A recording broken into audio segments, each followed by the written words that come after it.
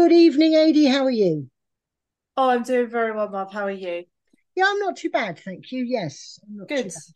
I'm glad to hear it. So I think right up top for this one, I'm not really into trigger warnings or warnings in general, because I think people can use their own brain. But we are going to be talking about grief today. I am going to be telling stories about bereavement. I know that Mother's got some chunky stuff.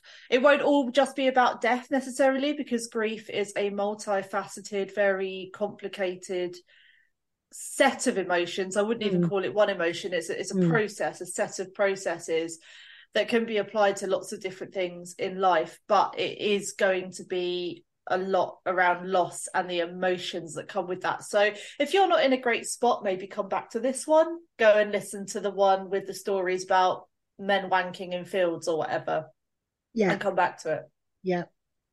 it. Unless, of course, you're bereaved from someone who was fond of bestiality, in which case, We're very sorry for your loss, at which point just see a therapist. yeah, Anyway, yeah. So the topic of grief has come up because Marv, you've recently lost somebody very close and yes, very dear to you. yes. Uh, because I, it's you, yeah. Carry on, yeah. please carry on. So I lost my brother Rupert the week before last, and I was extremely close to him when I was small. He went away to live in America when I was sort of just getting into my teens. But he was a remarkable person. He was a huge person, both physically and kind of spiritually. Yeah, And I felt a little bit like um, if my life is a balloon and its edges are kept out with some air, slightly there isn't enough air in that balloon. Slightly that a world that hasn't got Rupert in it is slightly hollow and slightly different. And so I'm trying to accustom myself to what a Rupertless world is like. yeah. But that's a difficult thing, I think, with grief from bereavement. So I was thinking about this a lot earlier, and I think the way that I would term grief to myself is the process of dealing with the loss of something that cannot be replaced. Yes, And it's that because I yes, would, you might not grieve a handbag necessarily because you can no, replace it. You yeah. don't grieve a car. Well, some people might grieve a car, but it is that coming to terms with the fact that not just that something is gone, but that a like thing can't be given back to you. I think, for example, you can certainly grieve relationships. Yes, totally. The person doesn't have to be departed. No. And in fact, I don't know. So, in some ways, one of the things that I do, which is very easy with Rupert, because he was such a phenomenon, Yeah, that I am in danger of fictionalizing my brother, immortalizing him in fiction, although the fiction are just the retelling of stories that are true to me. But, but would that be a but, bad thing though? well, I don't think it's a bad thing as long as I know that it's what's happening and that the Rupert of stories, people who know Rupert through the stories about Rupert have a different relationship with the real Rupert to those who knew him actually. And as long as I'm Yeah. aware that that's the case, and I'm not making stuff up. I mean, there's enough stuff. There's enough stuff of just crazy, mad stuff. Um, you could categorize stories about Rupert into stories of primary school acts of terror and mayhem, early teens acts of terror and mayhem, Yeah. and late teens wider world of terror and mayhem.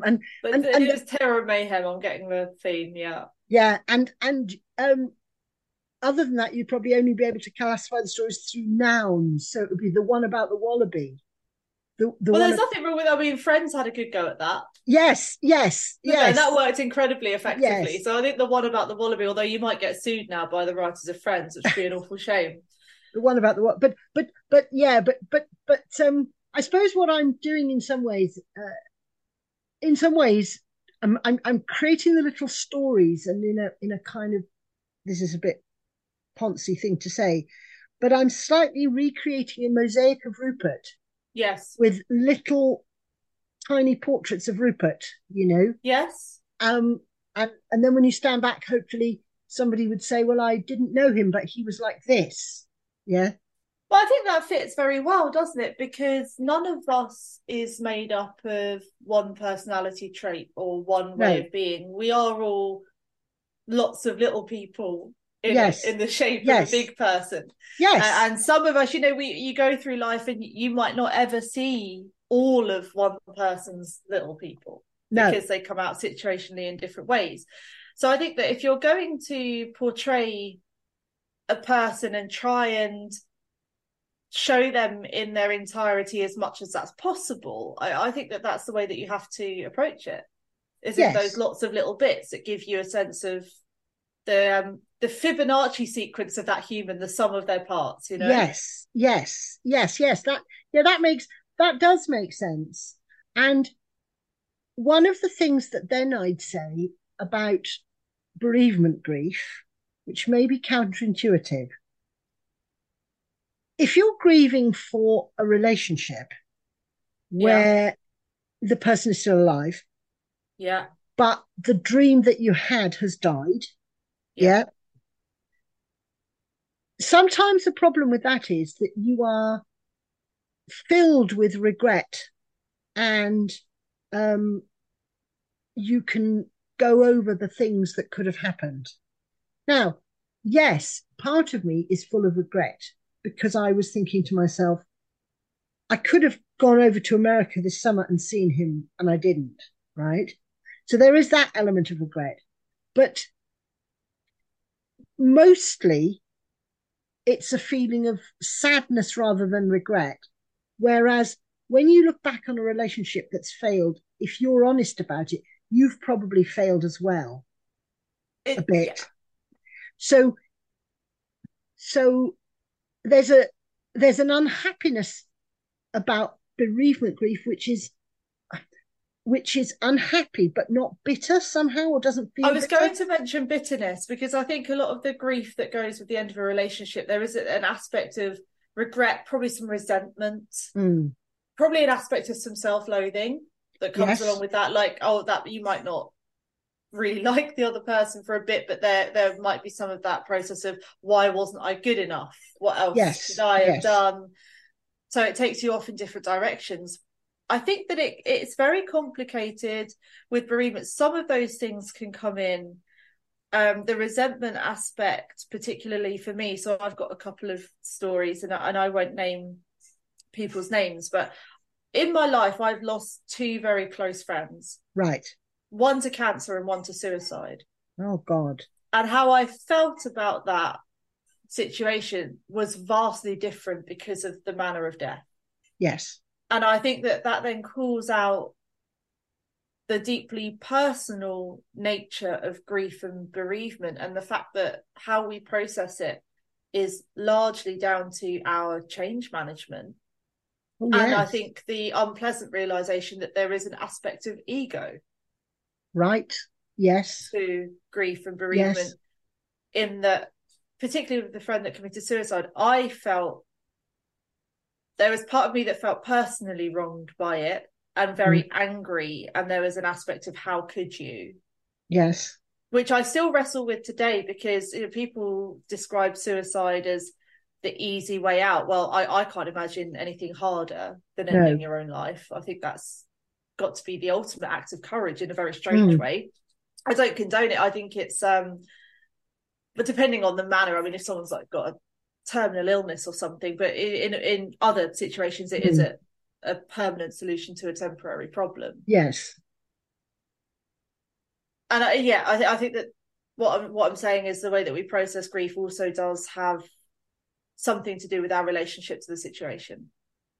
Yes, I think it does. Um, I think suicide is a particularly hard thing Yeah. because I think what that does is it combines the permanent sense of loss, of death bereavement, with some of the aspects of guilt that comes from the end of a relationship.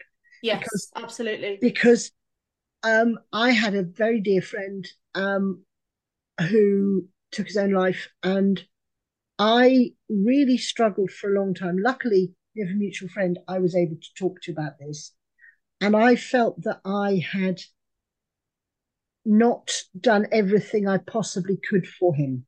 Yeah. Yeah. Looking back, I had some regret that I had not done all that I possibly could. And it was a real comfort to talk to another close friend of his. And we were both saying that we felt the same. But my wiser friend said, listen, we all feel like this. This is inevitable in this situation. This isn't, don't take this. This is something we all feel and all share, which was actually immensely helpful, because for someone to say don't feel it would have been no good at all. Well, you're going to. Yeah. But for someone to say, yes, we all feel this, was really helpful. So I think that's a combination of two things: that you are dealing with a sort of numb sense of I'll never see this person again, and then also dealing with the kind of actually look at yourself in the mirror. What else could you have done? Totally. And then there's the anger that does come with it as well, in the why did you do that? Yeah. As well as the why didn't I do something? Yeah. Yes. Could I have done something? And then the process of going back and thinking, would that have been a time? Should I have gone around then? Could I have done more X, Y, Z? And that is a difficult thing to confront, and ultimately unknowable, because the only person who can tell us what could have been done differently isn't around to share. Yeah. Because it could be, I think in some circumstances, there isn't anything anyone could have done. No. Sometimes you might think that's the case, but you might not be right. Right. So no, I think also you mentioned egoism, and the egoism that comes in grief. And I must say, a couple of times in the last 10 days, I was at a meeting last night, which was nothing to do with anything personal. It was like a community thing. And I really strongly felt like marching to the front before I said my piece and saying, give me no crap. My brother's dead. Yeah. Yeah. And I realized that I was at the risk of using grief like shotgun. Mm-hmm.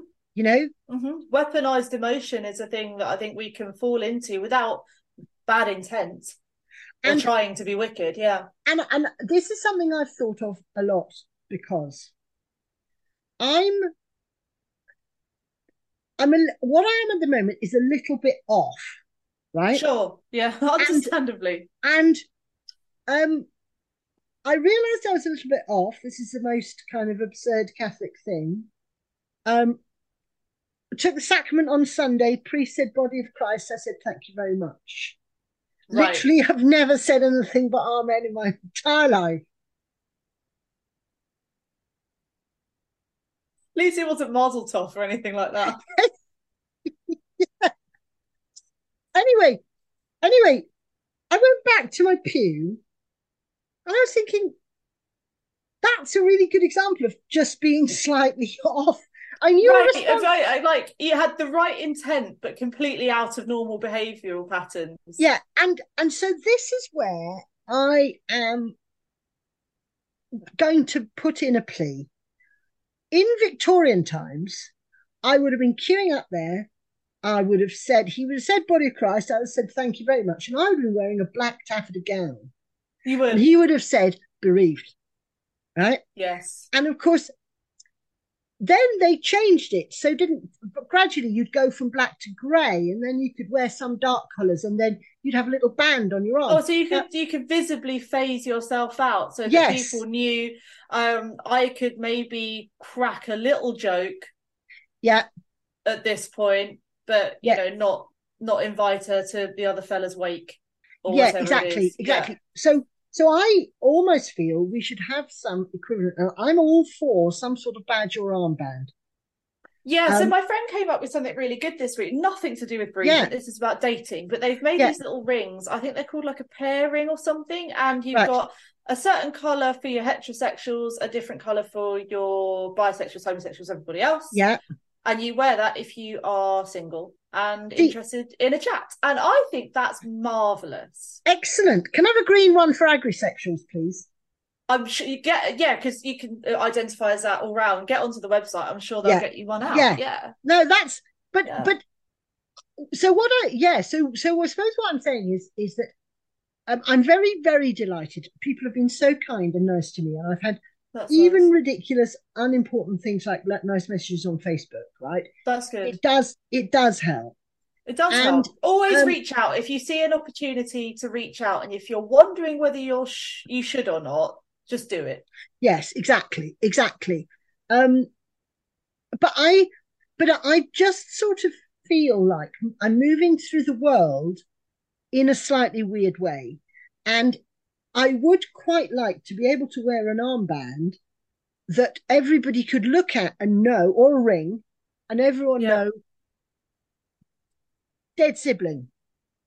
And fun enough, I was talking to a friend of mine yesterday, um, who also lost her brother, and her situation much more tragic than Oh me because God. a brother much younger, right? Right. Much younger than my Okay. brother was when he died, which is, I just want to say I miss mine regardless of how old he is, but Oh she's yeah, younger. that is a But that is she's younger than me, and her brother was really young, died suddenly. But what she said, and I thought was a really interesting thing, was that she said you can, and I think it would be the same too for childhood friends, by the way. yeah. People who you knew in your childhood, when they die, they take a little bit of your childhood with you because you can no longer interact. She said she would sort of childishly quarrel with her brother, and it would be the only time she could childishly quarrel in that sort of way. And so I suppose one thing that I thought might be quite interesting is how do we give parts of our life? We have people who are big characters in our lives at certain times, and do we suddenly feel further away from those events if we are split from that person in some way? Yeah, I think so. I think so. There's something there. It's interesting what you say about the that person taking a part of your childhood with them, because it is almost like something is then out of reach that you could have still connected with, Yes. and now it's beyond a veil. And I remember a bit of this feeling. So I'm going to talk now about a horse that I No, lost, you'll which talk seems about a a bit horse. puerile No, in it doesn't. comparison, but No. grief is grief, whoever you feel it for. Yeah. So his name was Slinky. He was my first pony. I was bought him for my 12th birthday present, Mm. and he died when I was 24. Right. So when he Wow. died, he'd been with me half my life, and Yes. through those real formative Yes. teenage nonsense, uni, becoming a young person. And he was incredibly important. And I remember when he died, for the first 7 days, I felt like I could reach out and touch him. Right. And then it was the strangest thing. Once the week had gone and that 7 days since the passing, suddenly then he was more removed. Right. But there was this real sensation that I could kind of reach out and almost pull him back. How That did extraordinary. last that first week, yeah. So I relate to what you said there about them taking part of your childhood, because it was almost like I got to that milestone and then something was then beyond reach, but I can't name what that was. Now, this idea of being beyond reach is a really interesting one because amongst the things that I have found comforting, again, put in a box marked loony nonsense, but a number of my friends, quite a considerable number of my friends, have, and not all of them are Catholics by any means, Okay, have okay. said, I lit a candle for your brother. That's lovely. And I sort of childishly, and this is terrible because shows the extent to which some sort of meme culture is in my brain. I Hmm. want to do a map of the world and put little candles on the places where people have lit candles for Rupert. I And think that's beautiful. well, yeah, but it's also a bit. So I've got a little candle list that I'm keeping, and I'm Yeah. happy with my candle list. I think if I actually turn it into a two-dimensional image, I think I'll be pushing it No, beyond my I don't own. think you would. I don't think you would, because what that is a heat map of love, or if not love, Yeah, that's a nice way of thinking about it. Yes. and people were thinking about him. And while someone lives in memory, they're not truly gone. And so I No. think that's important for legacy, but also people did that for you as well. Yes. So Yes. I think that what they've done there, I don't think it's too extreme to put that on an image and say like that's where all the people were who loved me enough to light a candle for my Yeah. brother. I think that's gorgeous. And the other thing, and this is again the things that I'm quite good. I'm not superstitious, but I'm quite good at seeing a pattern, right? Yeah, okay, So yeah. But that's a so writer's brain, isn't it? so when I lit my candle, it just so happened to be right underneath the statue of St. Joseph, Right. and St. Joseph and Rupert were both carpenters. Got it. Got And I it. just thought, do you know what? It could have been Saint Therese of Lisieux. And one thing my brother was not was a little flower.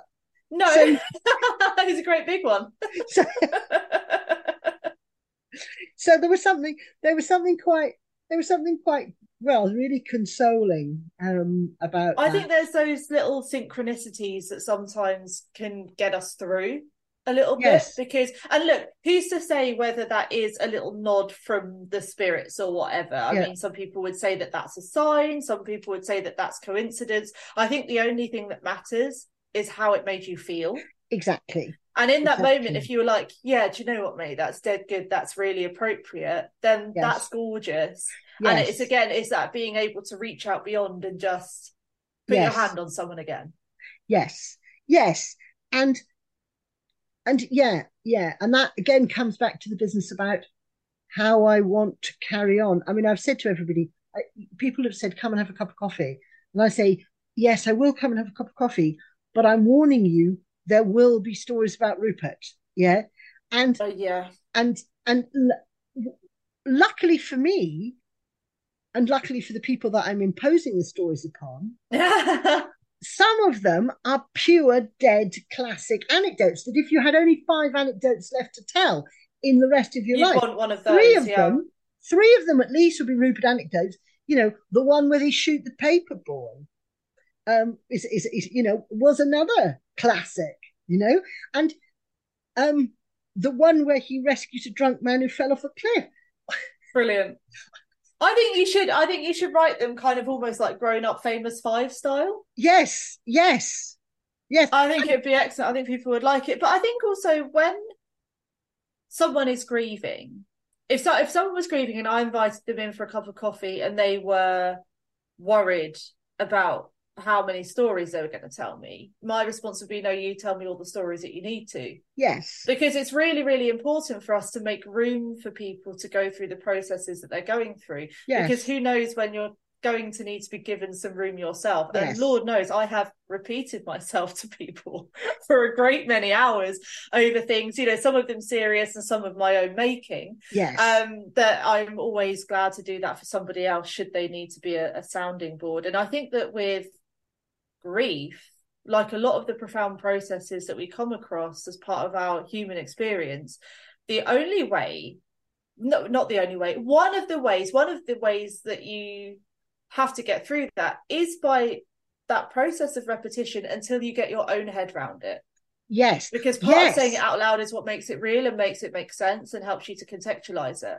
Yeah, and also that gives you a perspective, and you suddenly start. I mean, I had a hilarious conversation with Henrietta, who was very fond of her Uncle Rupert, Yeah. and I was telling her the story. Rupert, because he was so handsome, and these were the 1960s, and people did protect their children. Yeah, Right. Not like now where they just flog them on YouTube. yeah. He had, and we were living in a small village. He had a reputation that meant that picking girls up from their parents' houses was only allowed by some parents, not by others, right? Got it. Okay. So he had his eye on a girl whose parents would not let him through the gate at the end of the garden. And Yeah. so he said to me one day, "What are you doing after church?" And I said, "Nothing." He said, "Right, how ill can you look?"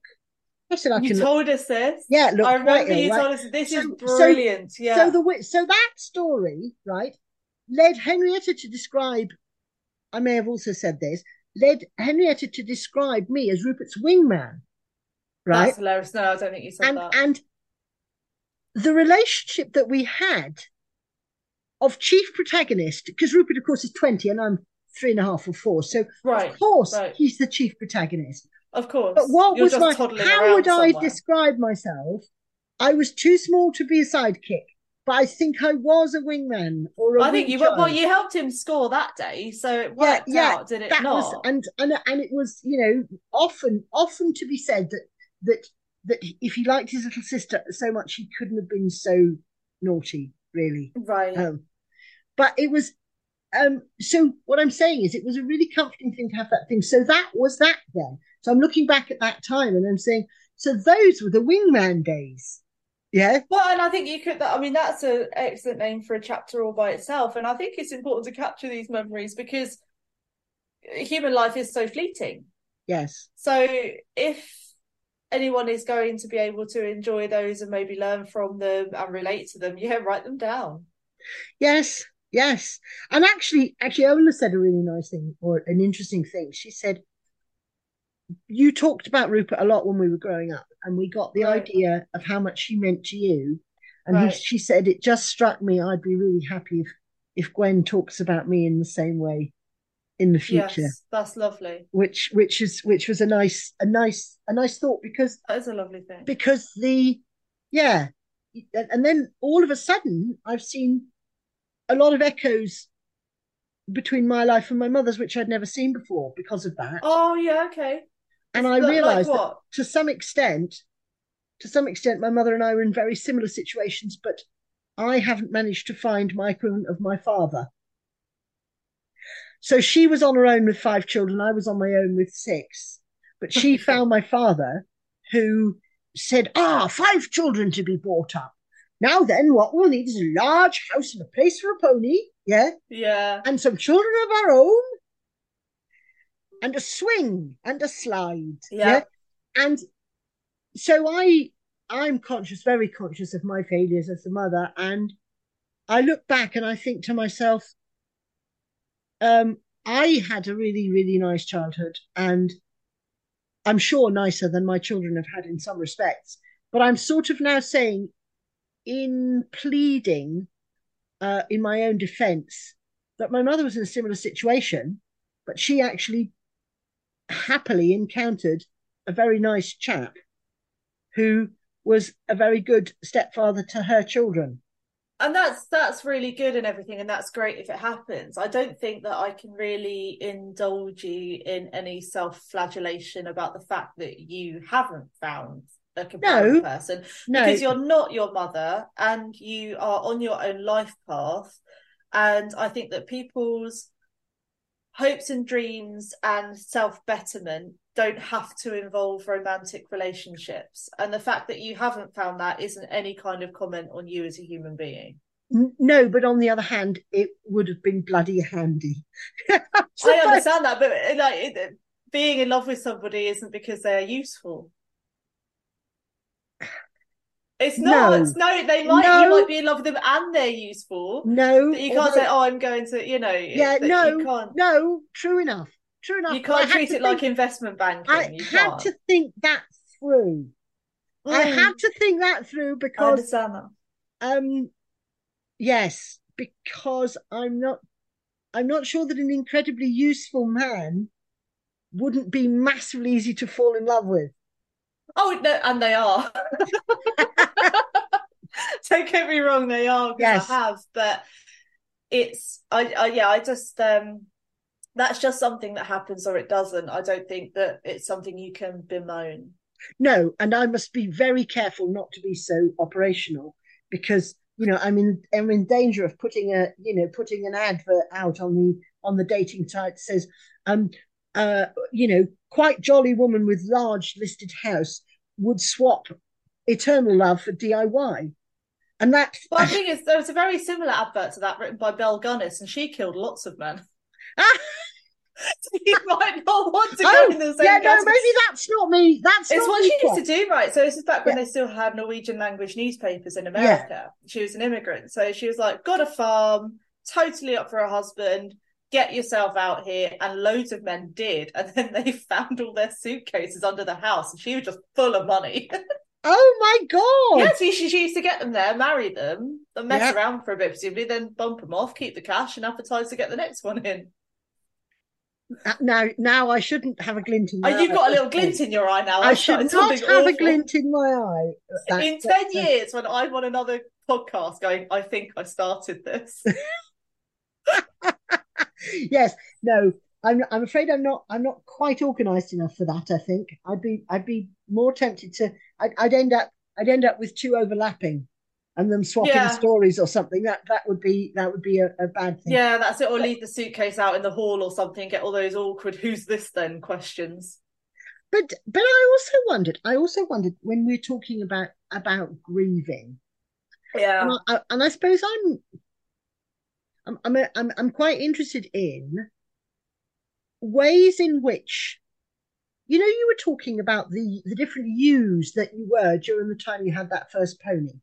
yeah, There sometimes is a bit of, and I'm trying to differentiate this from regret, but I'm not succeeding 100%. Um, there is a bit of loss that you can feel for the you that you used to be. yeah, totally. Uh, Totally. and Yeah.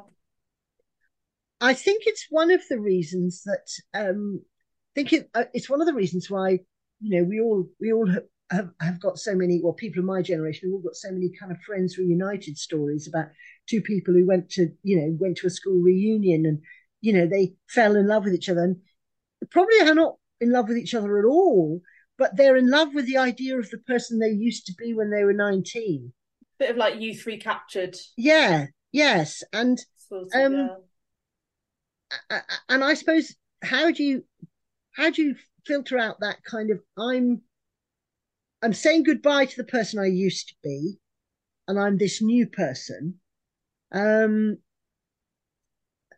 yeah, I think it's a bit more complicated than that because you never change all of your little people in no, one that's go. true. That's Unless you true. have a catastrophic head injury or something, and No, at that point you've got true. bigger problems, like those people that wake Yes. up with a French accent or whatever. So some of the little it's the most bizarre analogy I've ever Yeah, come no, up no, with. but I know what you mean. Some of Yeah. the little people will be the same as before, and then some of Yes, them will have yes, swapped they out. are. So I Yes. guess it depends where you choose to put your focus, and it depends on the reason why you've had the change. So in an instance like grief and bereavement, something has happened to you which you didn't enter into willingly. That's why you're True. grieving it. Yes. Whereas when we go through development and personal change that's been initiated by ourselves, we have an entirely different emotional viewpoint on that Yes. because we're in our red hair phase and we're being proactive about it, Yes. right? But what about Which those I things think which makes the, happen? What about those things which are inevitable, yeah, but still not entirely willed?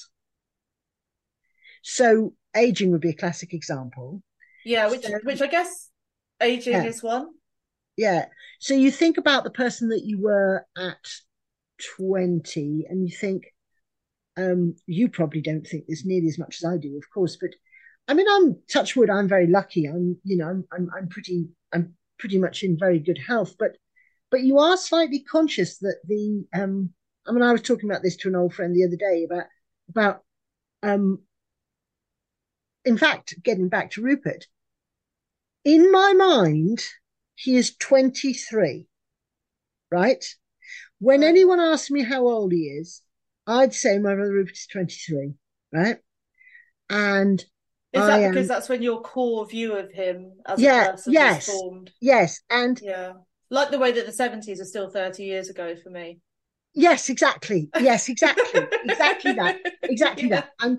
and so um, one of the things that's interesting here is about whether we have our personal chronology, and so on, and I'm a bit conscious that I remain younger than my years. I'm thinking in my mind, not in my body, but in my mind, I'm younger than my years because I'm still the youngest in the family. In Right, my but you always will birth, be. yeah, but I always will be. If I'm Yeah. 150, yeah, I will You'll still still be the be. youngest. And Yeah. although I have children, sometimes the older ones seem quite mature. And I'm thinking, they're quite grown up. Um, Yeah.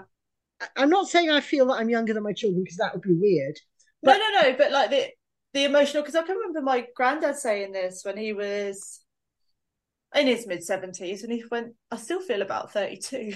yes, yes, So I wonder if that's something that sort of tessellates up, because I can remember being a teenager and at times feeling like I was still a child. mm, And now that I'm in my mid 30s, yeah, I probably do feel about mid 20s ish. I mean, I haven't arrived at the point yet of mourning my 20-year-old self because I'm 34. So it's just, yes. I haven't, nothing that dramatic has changed. And also, I was a catastrophically useless 20-year-old. I was Ah, a real late bloomer. I was a real late bloomer, kind of psychologically, behavior wise, physically as well. And I personally wouldn't be 20 again for all the tea in China because I was useless. so what were you like as a child then? Were you good at being a child? I was good at being a child. I was, fairly quiet, very polite. I was hugely scatty. Right, I didn't focus well. I was massively clumsy. I tended towards accident and incident. I tended towards upsetting people without meaning to because I just right, didn't bloody think. right, Everything was always off somewhere else. I had right, yes, a dozen magical lands all playing out in my head and not one right, single foot on the ground with what I was really right, doing. right. And it did take me an awful long time to get my act together. Once I did get my act together, I turned out to be quite good at it, and I'm pretty functional now, and that's all okay. But it was a process, and it didn't come naturally to me at all. What was the process like? I suppose we're going back to Maslow's self-actualization. Yes, There was a lot of self-flagellation involved, right, and a great deal of learning from fuck up. right. I think I was the embodiment of the agile or the lean startup principle of fail fast and learn from it. Fail fast if you're Yes, going to fail. yes, yeah, Yeah. And giving myself quite a lot of painful feedback. Yeah, it was kind of a do and learn. So I knew where I wanted to be, and it was then a case of practicing the right behaviours. So I actually copied someone for a bit. I right. copied my trainer, a lady called Caroline Douglas, who's still very important to me and a big influence in my life. And I watched how she carried herself in the world Yeah. and resolved to be a bit more like that, and then went away and got that wrong for a while. And That's a yeah, that's a really interesting thing. What people do we choose? But but what's fascinating there, and I think my mother, because she'd been very good looking, right. I saw her sometimes standing in front of a looking glass in floods of tears. Oh, bless her. She said, I can't believe this is happening to me. And I would Oh, say, okay. what is happening to me? Right, You and she'd say being 48. right.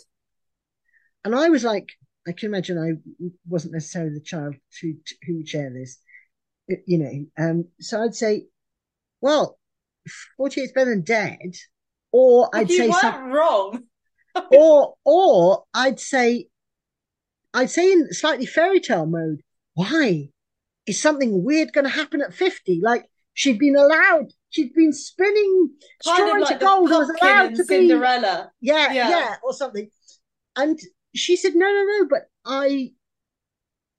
she just basically said, I can't bear the fact that I'm getting older. And looking back on what you just said about moving out of your childhoodness into a more functioning stage, I've never felt like that crying in front of the looking glass thing. Partly because I wasn't a good enough looking to start with for it to be an issue, but also because I've always thought of every next thing you do as a development. It is. It is. And I think that example of how your mum felt there is actually a societal thing that has been done Yes. to women that actually isn't done to men. Now, I'm very quick to stick up for men because Mm, things can be really crap for them these days. mm, But I think the attachment of a woman's value to her looks yeah.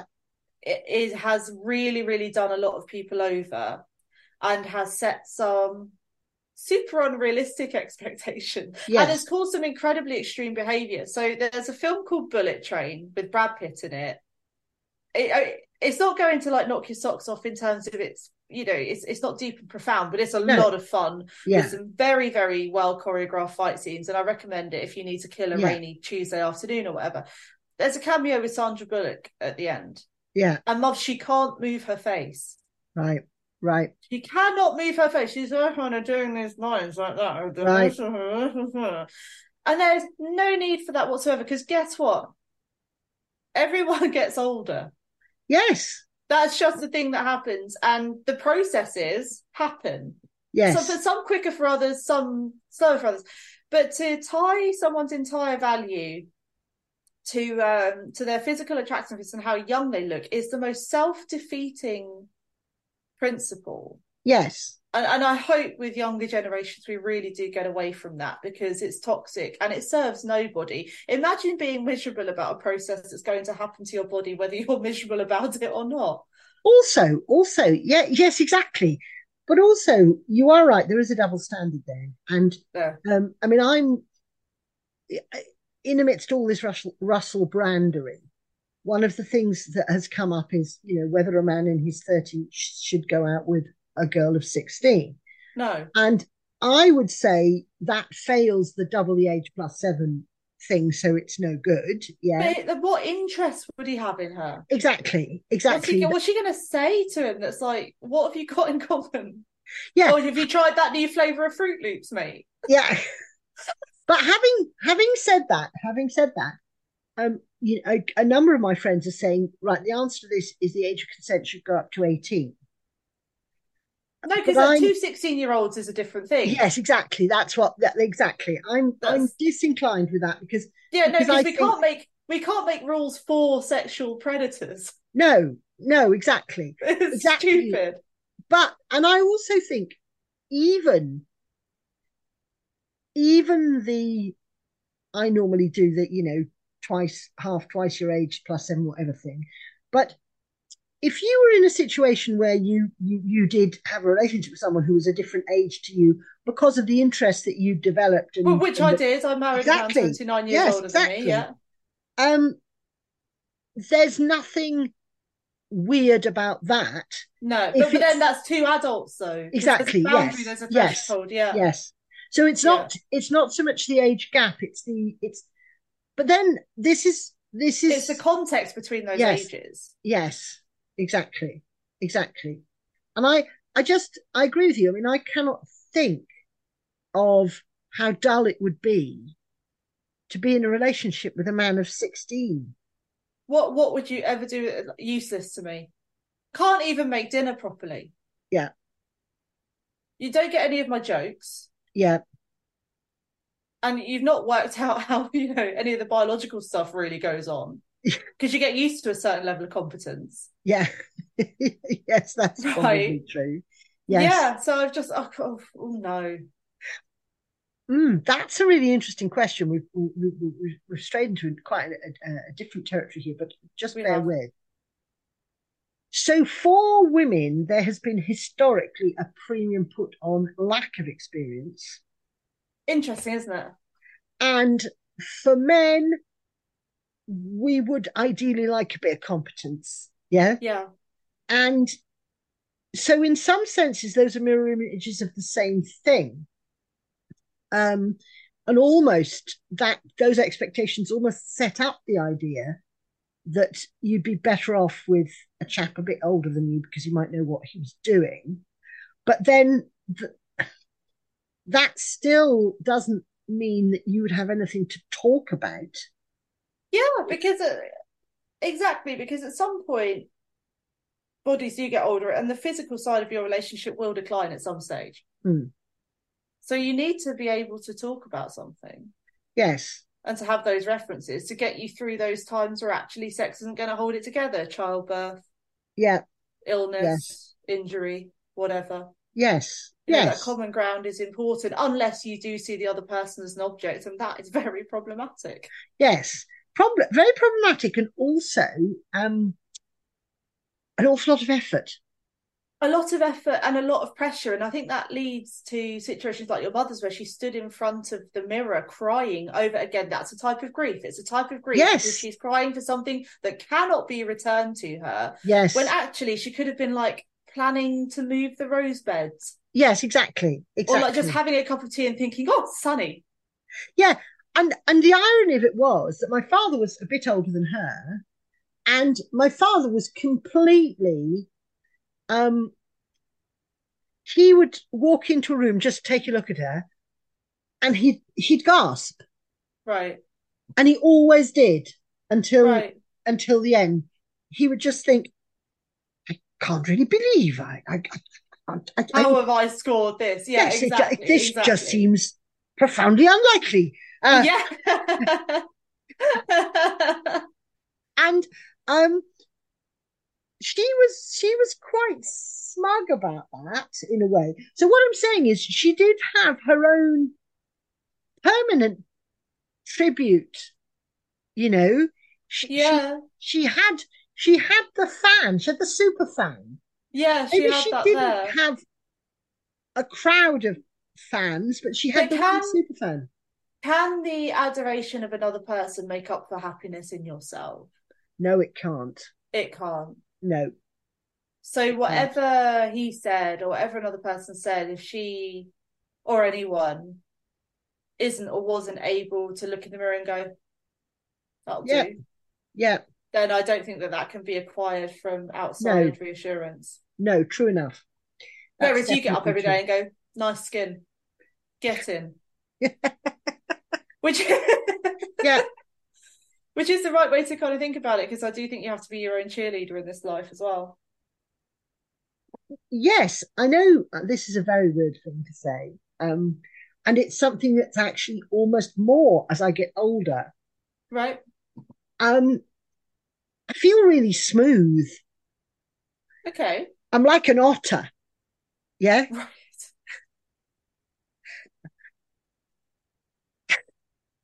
I was going to say something so inappropriate. Yeah, well, yeah, I can imagine. It just greased up and ready to go came to the Yes, front of my yes, mind. yes, yeah. And I think to myself, so I know I could certainly leave a good deal of my about a third of my body weight at least behind, and all would be well. But on the other hand, I think to myself, as I first thing I think in the morning, as I sort of move the duvet away, Yeah. I'm thinking, aren't I nice and smooth? I think we need to normalize that. I think we need to normalize, just give yourself a compliment every day. Yes, Just one yes, little compliment and think, oh, yeah, I guess it's that it's like a gratitude journal and things, isn't it? But yes, to take your smooth like otterness back to the subject matter, yes. what have you found to be the process of emotion, Hmm. and what's Well, recurring and what's not been? Because grief, grief and recovery from anything, it's not linear, is it? no, and It's very much. I also think you yourself, I almost think that grief for one person is different to grief for another person. Thousand I percent. as in me being still the griever, but how I felt about my friend who took his own life, how I felt about my mum dying, how I felt about Rupert dying. And um so each one of those has been a different process. Totally, I Yeah. found the same. Yeah. And so in a way, although part of me says, oh well, I know how this goes, I sort of don't. It's almost like I know what a song is, yeah, Mm. but I don't know if it's Greensleeves or I Would Do Anything for Love, but I Won't Do That by Meatloaf. Both Right. are songs, yeah, And both related situationally. yeah, but but um, both are very different, and so Yes. I feel a bit like that. There are some things in common. The worst thing, as you said, the worst thing is if you feel somebody isn't having contact with you because of the fact that you are in a not great place, because Right. that's a real kick in the teeth, I think. It is. Yeah. Yeah, it is. And if you say to somebody, um, almost, where were you? Yeah. And this hasn't happened to me, but it happened to someone I know, that they said, well, I wasn't in a place to deal with that. And I'm thinking, well, and I was, that if I'm the center of this. Um, I also think that one of the things about the reaching out part is this.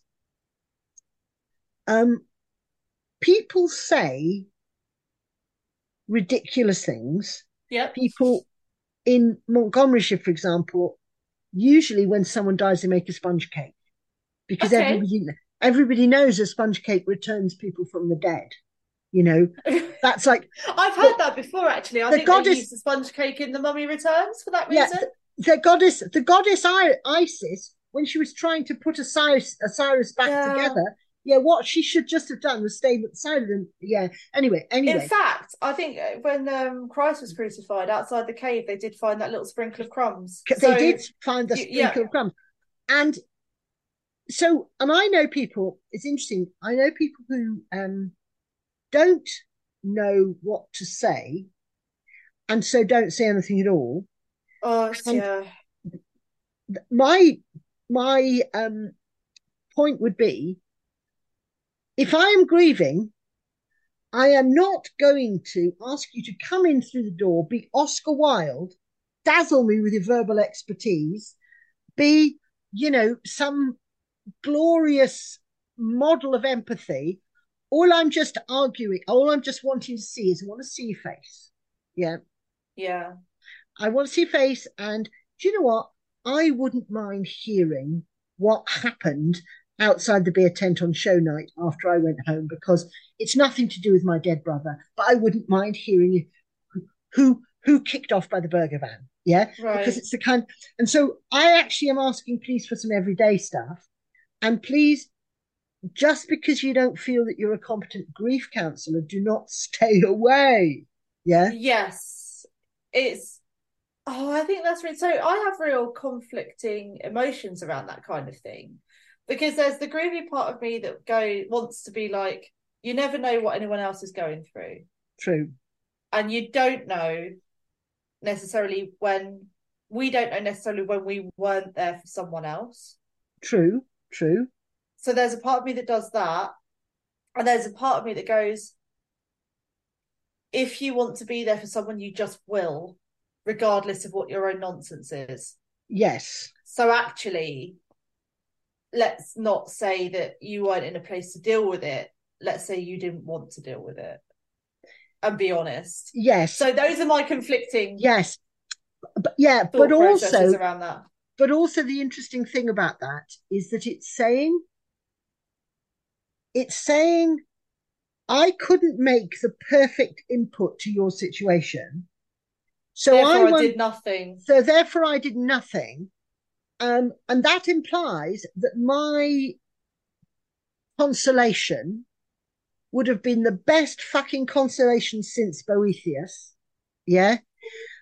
And Oh, and you will not, anything less than my greatest hits consolation album would have been not good enough. So yeah, that's making it all about your performative consolation, not yeah, about my grief. And I am yeah. quite happy to hear who kicked off by the Verga van, because although Oh, that's not textbook grief, it's just something else. Grief consolation. what It's color just you're going to something. paint the scullery just because Yes, it's something outside of this mess yes, of pain right now. yes, exactly, Totally, exactly. totally. And Yeah. you know, I And don't. that is, I think, Yeah, one of those lessons, isn't it? Because I've definitely said this before, I've felt this before, and I've heard other people say it before, that one of the difficult things about other people's grief is knowing what to say. yeah, So if you're in that situation right now where you're not reaching out because you don't have the answers, know that you don't need the answers. yes, You can go exactly. around and be like, oh, I watched a curling match yesterday and it was really boring. Yeah, absolutely. And just like, just whatever it is, just Absolutely. the important thing is to give that person your time Yes. and your attention, as opposed to, you don't have to bring quality because their life's already shit. You can't make it worse just by making a cup of tea. I think the one slight, not exception to the rule, because it isn't to do with the third party. So I think when you're grieving, you can be quite conscious that you might be at some form of emotional deficit, right? Yeah. And I do have to keep quite a close eye on myself, not to attach myself romantically to unsuitable objects when I'm in a state of grief. Not just because I like to think to myself, wouldn't it be quite nice if there was someone in a check shirt sitting on the sofa and I could snivel? Yeah. Right. And notice it's not very specific. The shirt, the shirt The is more specific than the the bar's not man. been set too high. I think you could probably achieve this. He might Yeah, not have any teeth, but you could yeah, get in there. yeah. And Have you got the shirt already? yeah, no, that would be Is weird. that the price of entry? Yeah, Hiya, but welcome. Put this on. so, but, but, but my consciousness of myself here is to say, um, the thought that I would quite like to have other male figure from Central Casting, yeah, who would say, it's all right. He wouldn't want you to be sad. Yeah. No, And you wouldn't. various other Hallmark card comments that this person would make, right? I think So you might be in love with the concept here yeah, exactly. rather than. So it's quite important for me to be aware that what I've got going on here is a combination of, a shirt you can buy from the feed merchants and a Hallmark greetings card, Yeah. and that this is not the basis for any uh reciprocal romantic thing at all. I Well, I just don't know because Hallmark might disagree with you on that. I am better off, and I have done this. I am just better off watching Far from the Madding Crowd on reruns. I do. I understand what you're saying though, because I think there is in any kind of emotional upheaval, but grief is a big one for this, a clutch for balance. Yes. And I think that can be mistaken for genuine connection. Now, that's not to say that doesn't always like not lead to genuine connection. No, I'm sure no. there are some instances where it can, Yeah. but I think that there's you can't, and this is where I'm going to sound really Freudian now, and I don't mean it like this. No. If you searching for the love of that person, or are you kind of looking for the love of a brother? Oh, oh, absolutely. Yeah. Absolutely. I mean, I'm almost auditioning half of my sofa. Come in and hear Right? stories about my brother.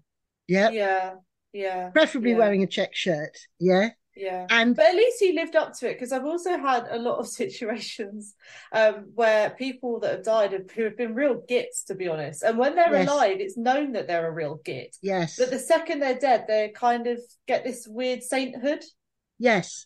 vibe about them, and it's a bit like, but you hated them. We all hated them Yeah, well, because they actually, were awful. I actually once said this. Somebody said to me, "Did you know that, you know, Dolores had died?"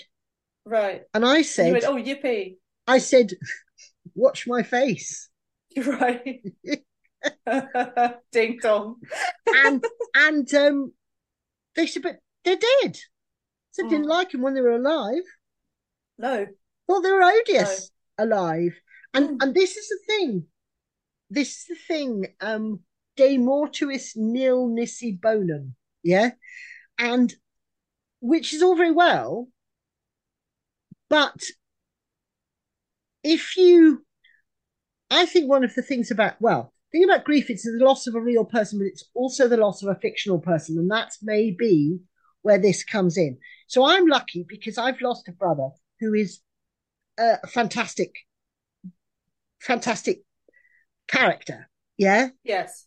But maybe if I had lost somebody who was a lot more ambivalent in some ways, Right. maybe I'd be editing him And so maybe what I'd be doing is I'd be editing this person for them to be a worthy object of my grief.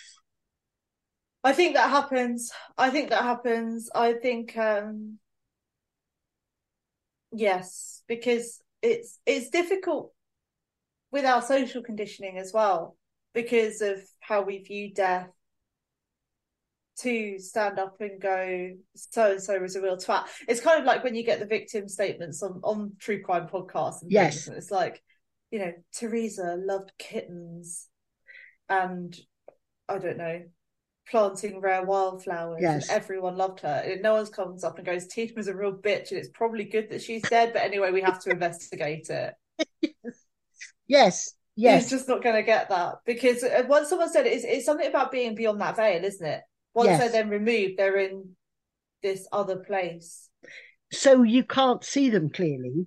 I mean, I must admit, I've thought very heartlessly sometimes that whenever a picture of it's a terrible thing to say, but whenever a picture of a dead school child comes up, Oh, they're is that always often for you? described as being so outstanding. And I can't help thinking, I've noticed this for at least the last 30 years, and I'm thinking, if all the school children in this country are so outstanding, why are Yeah, we not this wonderful country? Because they've now grown up yeah. and presumably moved into leadership positions, Oh God. cured cancer, discovered new planets, yeah, Yeah. It was probably saved. just the same obnoxious 8-year-old that everyone's got with slightly shit handwriting. Yes, yes, No, it's obviously yes. the dead kids aren't cool. We No, don't. no, but no, but I suppose then you see this is another thing. Mm, So slightly creepy. Hope I'm forgiven. sure. I do like a good funeral, right? And if Oh, if the Welsh had one contribution to the great world culture, we give okay. good funeral. We give outstanding funeral, right? Okay. And Better than the I Irish? Are we going for a bold statement um right now? I think funeral service, I'm giving it to the Welsh. Fair enough. Full wider funeral package, we'll give it to the Irish. Right, so Right? now we need one Welsh person and one Irish person to invite us to their nan's funeral Yes. so that we can give scores and settle And this once and for all. and so and I've also reached a certain age, so a lot of my friends' parents are, no longer with us and so on. Right, yeah, got it. So I go to quite a lot of funerals, Got it. and I keep the order of service, Got it. Okay. and I find that um, when I look at them, which I sometimes do, again, it sounds so weird. I sometimes look through the collection of them, and what you realize when you look at half a dozen orders of services together is that there is a sort of cliche of grief. Yeah. Yeah. And Yeah. the ones that you think have done the best job of capturing a person that you liked would be the ones where you really feel that in some way they've moved beyond those cliches. Yeah, okay. And I think maybe sometimes when people say they don't know the right thing to say, what they're almost saying is all I've got in my box for this one is some stuff that I know is a cliche. Potentially. And I'm wondering whether cliche isn't just something, if you're talking to somebody who's lost somebody or is going for some reason is in a grief state. Yeah. For many people, the way in may be via a door of cliche. Sure. I mean, cliches exist because they offer broad strokes way to contextualize things and understand them, Yes. and to put things in wide buckets that we can kind of get and are Yes. familiar. And a cliche I would say is level one frame of reference. Yes. Yes. And then you go into the nuance from there. Yes. I do think as well, in the defense of people who maybe pull out the I don't know what to say kind of thing, I haven't got the word. I think that as humans, we really don't like feeling helpless. Yes. And a death is something that, unless you're the murderer, a Yeah. death is something about which no one can do anything. True. And I don't think we react well to that. I think that there's a powerlessness that can almost in a way feel like secondhand grief sometimes. Yes. And that frustration of, I don't know how to fix this for you. Yes. I can't do anything. And I think for a lot of people that then results in a kind of deflection and, well, I'm just not going to deal with it. Also, based on recent experience, Right. the people who know what they're doing hug you. Right, yes. And yeah. sometimes the hug is in itself upsetting. Oh my God. Yeah. Because it's like permission to be weak. Yes. And I had a sort of double hug from a friend last night. Right. And I could feel the tears coming up for the first Sure. hug. Yeah. And she gave me a double hug, and I was like, ah! yeah, but I thought to myself, what is great about this is a physical expression of something that you and I both know words would be tricky for. Yeah. Right. Yeah, totally. And the other thing that sounds really weird. So I think sometimes the people who say I don't know what to say are the people who are in a sort of hinterland between I can give you a hug, right. I know a hug is right, yeah, right. And those on the other hand who would feel quite safe on their castle of cliche. Got it. Okay. So they'd say, very sorry for your loss, yeah, in the same way as they would say stormy weather for the weekend, yeah. And so that's okay because that vocabulary works at that level. So I think it's that gap between I immediately know that she needs a hug and sorry for your loss. Yeah. I've always longed to, but I never have. I've always longed to say when someone says in that sorry for your loss way, I've always longed to say, well, I'm not. It's fantastic as far as I'm concerned, even though I've never been in that situation. That's really minxy, Mum. I know. But I just like to see. Well, I suppose it's because I know someone's working off a script. So I suppose what I'm saying is maybe one of the things we need to try and work out is how we can say to more people it's okay to hug if you haven't got a word. Yeah. And maybe you'll find a word after the hug that the hug might be a very good start. Or even just like is there anything I can do? Can I take your washing? Do you know what? The question, you just go to Tesco's. The questions, how are you? Yeah. Good answer is an honest answer. The good answer from the person is an honest answer. Or is there anything I can do for you? Because you then feel that's really nice. Yeah. I tend to go in with that now, and that's something it took me a while to get my head around that question, because I always thought in that sort of situation that how are you doing? Just like how the fuck do you think? Yeah. But you've got to say something.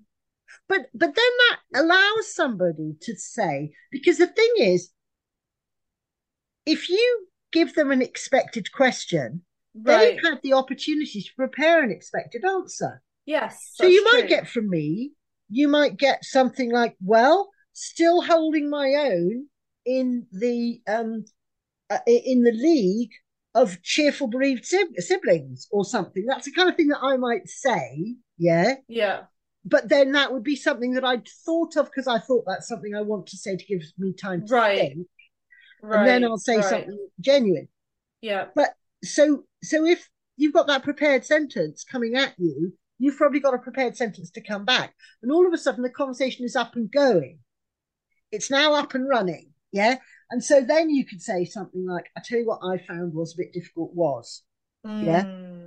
Or I would say, which I do say, and I do really genuinely feel that I wouldn't mind a token that I could wear for a month. Yeah, Right. that Yeah. everybody could say, you know, um, be in a way. Be I mean, kind. no, it's not so much even be kind. I tell you what, it's a bit like. I've seen a car sticker that says "autistic child on board, expect the unexpected," Right. and I almost feel when I'm in the current state that I'm in, Mm. that's sort of what I want. I want a little sticker that says "bereaved mother, expect the unexpected." Like one of Yeah. those reactive vests that they put on dogs that might do something. Yes. Yes. Yes. Yes. Yes.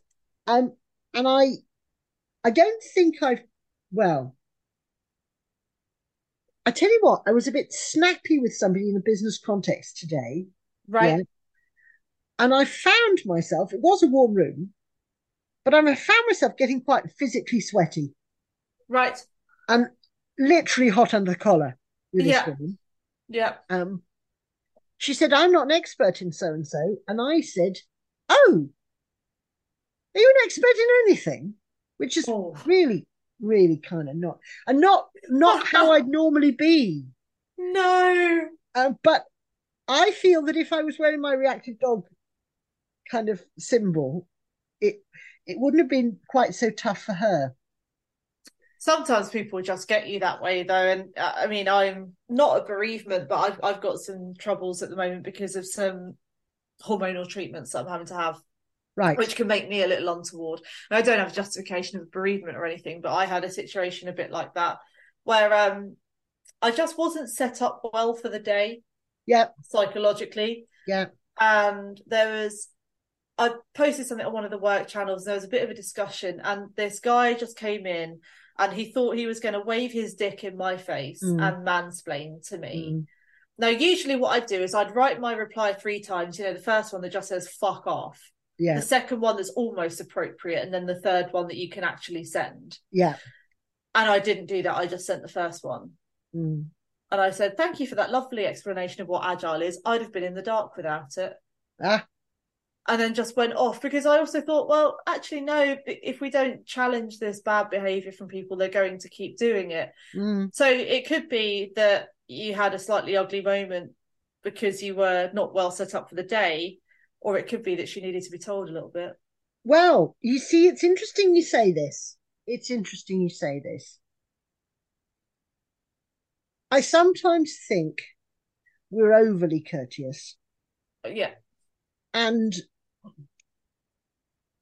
when we are overly courteous, we can be like people can be as a parent or a pet owner who does not give boundaries to their person. Yep. So Totally. if you're working with somebody Totally. and you make it very clear, up with this, I will not put. Yeah. Yes. My experience has been you can very often have a long standing and successful relationship with them afterwards because Yes. they cease parking their tanks on your lawn. Yeah. Right. Yeah. I actually said that to a chap in a work meeting once. Oh, really? I went, he said, he basically made some demands. Right. And I went, oh, and he said, "What's that?" And I said, "That's the noise of your tanks getting moved off my lawn." Yeah. And he said, "Right." I said, "When your tanks are off my lawn, we will talk about the offer that you have made. Mm-hmm. Yeah. But you will find that I will not talk anything Yeah. in these circumstances." And uh, I also think this is a business thing of mine, which works moderately. I mean, if it worked better, I'd be like a multi-millionaire, and I'm not. Well, But but we've all got but our I'm a problems this week. I'm a big one for vivid language at work Yeah. because I think that sometimes we make ourselves deliberately grey so as not to be in any way silly or unclear, Don't make and waves. what we become is wimps and Yeah. sort of unmemorable. Yeah. Whereas if we say, if we use an expression, I did a thing the other day, and admittedly this was young farmer, so it's not a work context, No, but I did say, there were three lads that were constantly talking, and yeah, I did my favourite thing about what's on that jar, what's right. on that shelf, and they Yeah. go, I'm pointing to an imaginary shelf, and they go, what? I said, that's a jar, and do you know what's in that jar?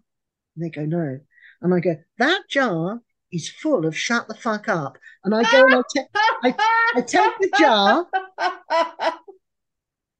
and I bring it down and I say, this is the jar of shut the fuck up, boys. Oh, I want to use that. And I want you to help yourself to as much from this jar. Knock yourselves out. I'm leaving the Yeah, jar here for you. have a Yeah. handful. As much as you guys need to make it to the end of the session, just help yourself. Yeah, that's And precious. I absolutely love it. and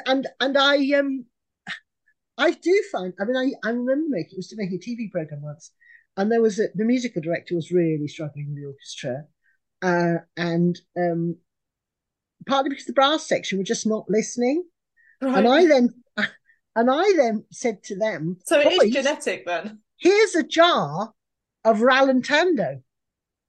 Right. I think you need some more from this jar. Yeah. Yeah. If you don't want any more Rallentando, that's fine. But I think it would sound a lot better if you just have yourself just to as much Just a as little you bit. can. Just a smidgen. Just a smidgen. So the jar, my use of the jar is my favourite Oh thing. no, I like that a lot. I like that a lot. I'm gonna try. I might not call it the shut the fuck up jar, but I might tailor it for the audience. But yeah, no, exactly. And I think that we do kind of normalize rudeness and bad behavior in certain contexts because then we don't know what to do about it within the realms of politeness. Yes, And yes. as soon as there's a hierarchy, so I mean, my former boss, the one I think I spoke about in the first episode, she was a real bitch.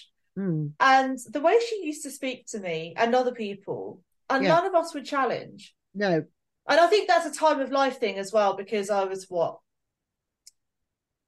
Very early 30s, late 20s, so not quite where I am now, which would be just to, here's your pass and laptop, goodbye. Yes. Don't do that to me again. Whereas these days, I just think, no, if you don't call out the rudeness, these people won't learn and they're going to think that they can carry on. And we live now in the age of the, I don't even know what they're called. Are they Gen Z, post-millennials, the poor little bastards that are going to inherit the earth? Yes. And actually, they've got this whole thing about treating each other nicely and everyone behaving right and acting proper. And my God, does that upset the boomers, something chronic. Yeah. Said what? Life should be easier than it was for us. What? Well, but it's interesting you say that, because I've got a theory about, I'm my parish, my square mile is the love of my life. Yeah, and I think it's the best place in the world. And one of the reasons, and I'm glad you do. Yeah, and one of the reasons why I think it is the best place, one of the best places in the world, is because almost everybody is self-employed. Right. So the only person that can tell them off is themselves, or possibly their dad if he's still alive, right? Yeah, okay. And so what happens is that everybody is not accustomed to being spoken to like dirt. Got it. Okay. Yeah. And so got it. It's not that people have got short fuses, but they've got high expectations. Yeah, which is right, because no one's station it makes them exempt from behaving properly. Yeah. It's like, why are you, who died and made you king? Would be a very common expression. Yeah. Yeah. Yeah. Keep a better tone in this your mouth. kind of very old-fashioned view that you've somehow got to subjugate people to make them do anything useful, and it's just not the case. Well, you see, I think it's interesting. I think so types of leadership, yeah? Yeah.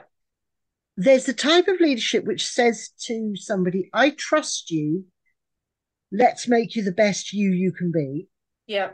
And there's the type of leadership that says, I don't trust you, I'll bully you to stop you being a fuck up. Right. And just dominate my way through the situation. Yes, exactly. So I will So I will, and then those people tend to micromanage. They tend not to be very good at, for example, succession planning Right. because Or they've just, yeah, always, giving you know, over any so kind they of control. so having destroyed the whole layer under them, they then Yeah. say, "Why do I never have anyone taking? I Well, can't that's it, delegate because any they kind of responsibility." hand down that systematic incompetence that comes with dictating someone's every move. Yes, And then, of course, the whole thing doesn't function. Everyone gets very disempowered and no yeah, one is enthusiastic anymore because they know they can't have an original idea, because the second they show any kind of personality, it's going to get squashed anyway. yeah, exactly. Whereas, and actually, I don't think I've ever told you this story, but I think it may be quite intriguing. My uncle Robbie, who was for his sins deputy um, commander in chief of NATO, Oh, he used to okay, have yeah, to manage troops from different countries. okay, And he was from the Netherlands, where at the time they still had universal national service. got it. So the sort of people who were in their armed forces were not necessarily people who were interested in making a professional army career, right? No, they had to be there. And Robbie was a huge fan of Britain and everything to do with Britain. Oh, okay. But the one thing he would say he didn't quite get is the attitude that the British Army people that he worked with had Right. towards orders and how they should be obeyed, right? Okay. That's So interesting. um, he said, if I have 10 British soldiers and 10 Dutch soldiers on the side of a river, Right. and I shout to them all, cross the river. Right. The first thing the British soldiers do is walk straight into the river, Just jump. Yeah. boots on, guns wet, etc. Yeah. Yeah. Okay. The first thing the 10 Dutch soldiers will do is get into a little huddle and discuss what they need to do to cross the river. Mm-hmm. Then they'll usually take their shoes, socks, and trousers off. All that sensible stuff. Yeah. And then they'll regroup on the other side of the river, and they'll be making little plans. They'll be saying things like, I found this leaf is quite good for drying your feet. Yeah. Right. Whereas the British are just standing there soaking wet. Soaking wet. Yeah.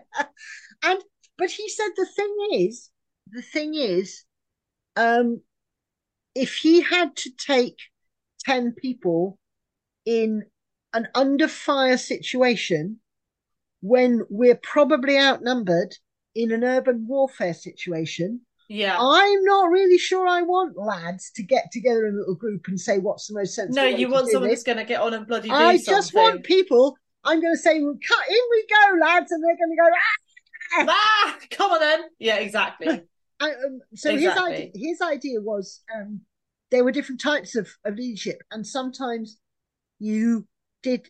The Dutch, he said, had too much of an emphasis on initiative, and the British had too little. Yeah, so And we there was needed the Goldilocks amount of initiative. yes, Yeah. but yeah, that's a. There's another chap who I would say I miss almost not every day, but I miss every week at least. And again, like Rupert, somebody who there are so many good stories about, and so I sort of say to myself sometimes, um, you know, um, in Henry V when he's going through once he says once more into the breach, um, of fill the breach with our dear English dead, and I, Yeah. I I sometimes feel I'm accompanied by my dear dead. I feel that I've had some really interesting people that I've known that have died, and I Yes. don't feel that they're very far away in a funny way. I think that's when people still have influence over you in some way. So not influence Yeah, necessarily, no, but if that's you an have interesting been point. inspired by them, or they've done or said something that's stuck with you for whatever reason, then they are Yes, still with you, living out either through that thought process, that act, that thing that you're doing, or even just that memory. yes, yes, yes. And that's true. That's true. And I think one of the things that I do then sometimes with the endless anecdotes, so in Robbie's case, it would be that the one about when he held up the That entire time when, yeah. tram system. Yeah, the Oh time my when he held up the God. whole tram system of Amsterdam with white mice. Yeah. So, just fill in the rest of the story Now yourself. that one Right? you do have to write about. So what But is your, have you so got a what? plan So, for yeah, recovery? okay. So I had a bit of a thing about do I go over to the memorial service or don't I? Are And you? um, money comes into it Um, and time comes into it. Time that I've said I do other things in, if you see what I mean, i.e. work things. But fortune favours the brave. it certainly So does. I found out on Wednesday when the memorial service was, and I spoke to Henrietta, who knows all this stuff, and she said you can get a visa waiver; it won't be a difficulty at all, No. right? And she said in that very confident way that she says we've negotiated that to make it straightforward, right? Okay. Yeah. And so I went for a visa waiver. When I got the visa waiver through, I then contacted my niece and I said, look, I'm coming over to the memorial service. Great. Um, because I found that none of my other siblings could do so. Right. And so then I then went off to book my flights for the service that was to be tomorrow, Oh my right? God. Yeah. But meanwhile, Sonia, not just for me, but for no doubt other sensible reasons, decided Sure. to put the memorial ceremony back. So I then ended up with 2 tickets for tomorrow and had to change them, but I've changed them and that's all fine. Yeah. So Mm. um having decided, so what's my recovery program? Having decided to go to the memorial service. And I'm really glad that you are, by the way, because I think it's so easy to tell ourselves that there's no time or there's this or there's that, Yeah, but that's the kind of thing that you just have to make time for, and that's it. exactly, exactly. And I that makes me feel better because I am a bit of a ritualist. And even though this is going to be in a pub, yeah, which is ideal for him, Yeah. yeah, um, rather than any kind of official service or whatever. But I really like the idea that I'll be able to go there Yes. and talk to people who knew him better in times of his life when I didn't know him so Well, well. that's the thing, is that that's what's so interesting, because you've got 23-year-old Rupert in your head, Yeah. but there are people over there that know the little people of him that you Yes. didn't see. Yes. And you can get Absolutely. that round of view and find out about all those other bits and all the things that he did. And other people will have stories. And I imagine in some ways they might be quite similar to some stories that you've got. One of the things I think that's very Rupert's a really well, actually, in some ways, Robbie as well. Um, Rupert and Robbie are both comforting figures in the sense that they tell you that you can never predict what someone's going to grow up to be, Okay, right? yeah, Which I perfect. really like. And I I do think too. if you have anything to do with children, one of the worst things you can do is to try and project some idea of what you think they're going to be like when they Yep, grow up. yep. Because actually, they might be like completely different thing. Yeah. And they might want to have a little redesign. I think that's one of the ways Yes. in which we pigeonhole people, is by putting forward almost this view that you're formed and there's nothing you can do about that. Yes. And I think that one of the things that would be very interesting, for example, is Rupert was an exemplary husband and dad. Right. And that the boy that shot the paper boy would not necessarily with a homemade gun would not necessarily have been predicted to grow up to be the perfect husband and father. No. And there's something very lovely about stories about when people find themselves in the right place with the right people and their life goes well. Um, it doesn't really matter if they accidentally destroyed an entire residential development by throwing quicklime over the roof of the buildings, for example, Oh my God. or demolished a bridge or whatever Right. it might be. Yeah. Uh-huh. And so I think it would be interesting to talk to people who maybe saw a more obviously grown up side of him. But at a different phase of his life. Yes, yes, Yeah, yes, I think it will be. And I think they'll enjoy those stories very much. yes. I And mean, I I think was that, I was yeah. highly amused to hear some years ago that my nephew Justin, because of course they've got rules in America about you don't drink until you're whatever age, you're 21, 21 or a lot of something. places, yeah. And Justin just couldn't. This just seemed madness to him. And I'm not saying that he was ever a lawbreaker, but there was enough of Rupert in him to think, what is this now? Yeah. Yeah. So one of his things was apparently rumor has it that he'd just go outside the territorial waters on a boat and have a beer there. That's funny. It'll be interesting to see as well what stories they've been told about you. Yes, yes, yes, that will be You interesting. know, his stories about little Muv Yes, that yes, you haven't heard from anyone else's perspective before because, you've been seeing him as Big Rupert, yes. the giant on his pedestal. And there was a particular thing about Rupert and I, which Right. was um, because I was so much on his side, really, Right. almost nearly pathologically on his side. Yeah, there's a I there's a definitely a worshipful element Yeah, to how you talk about it. he would say, for example, what a man needs before a day's work is a fry and someone to make his sandwiches. Right, okay. And and my mother would say,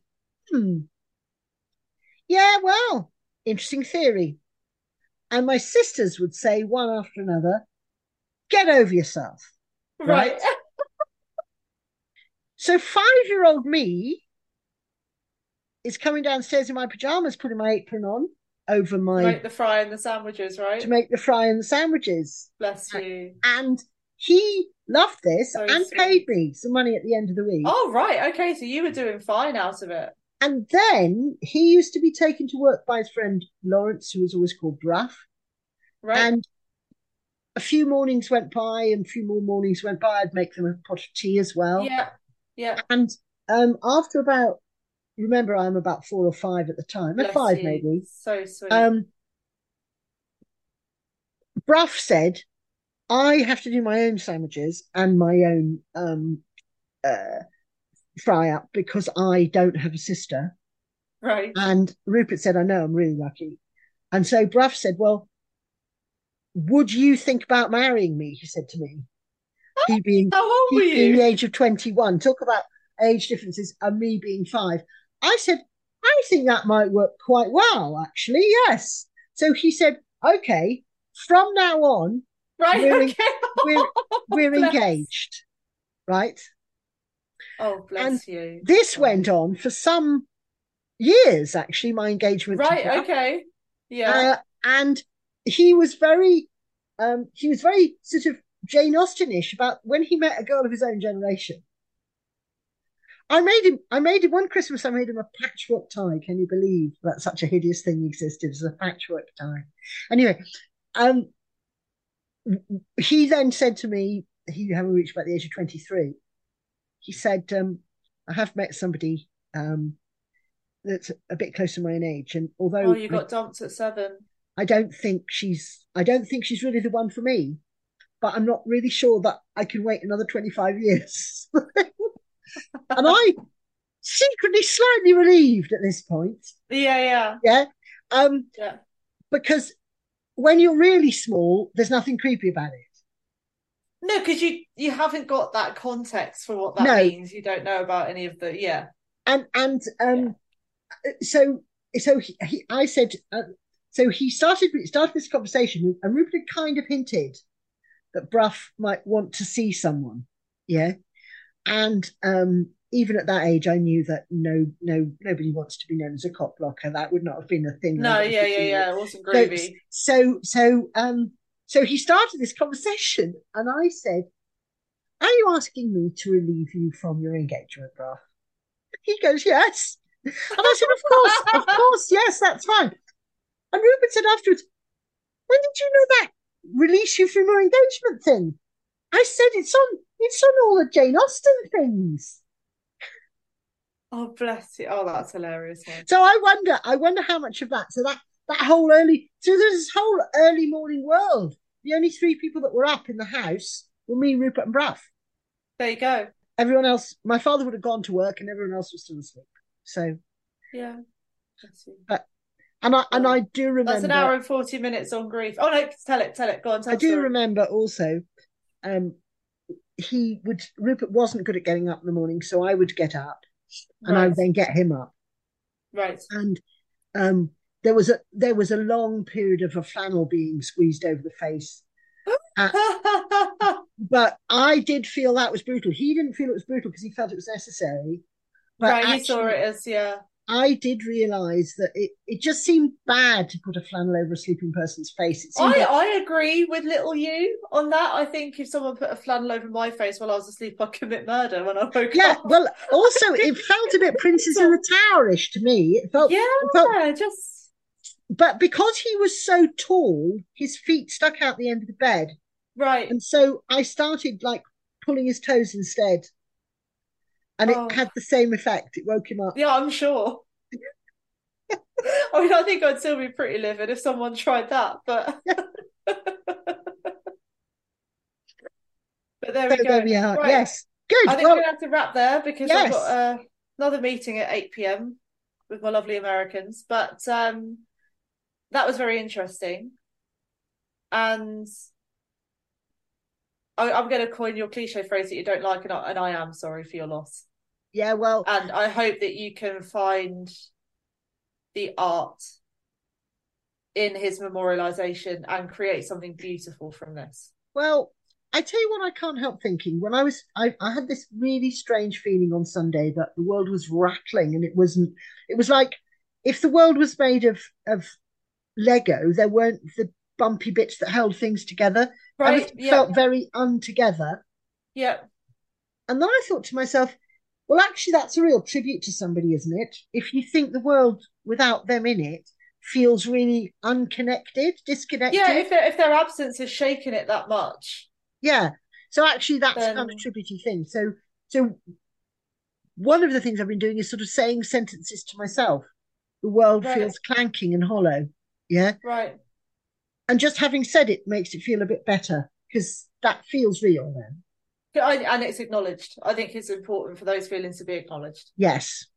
Yeah. Yes. So thank you very much. You've been the podcast equivalent of a sponge cake. Oh, I'm so glad. I'm so glad. I'll take it. Goodbye, my dear. Thank you very much. Goodbye. We'll speak again soon. Speak soon. Bye-bye. Bye-bye.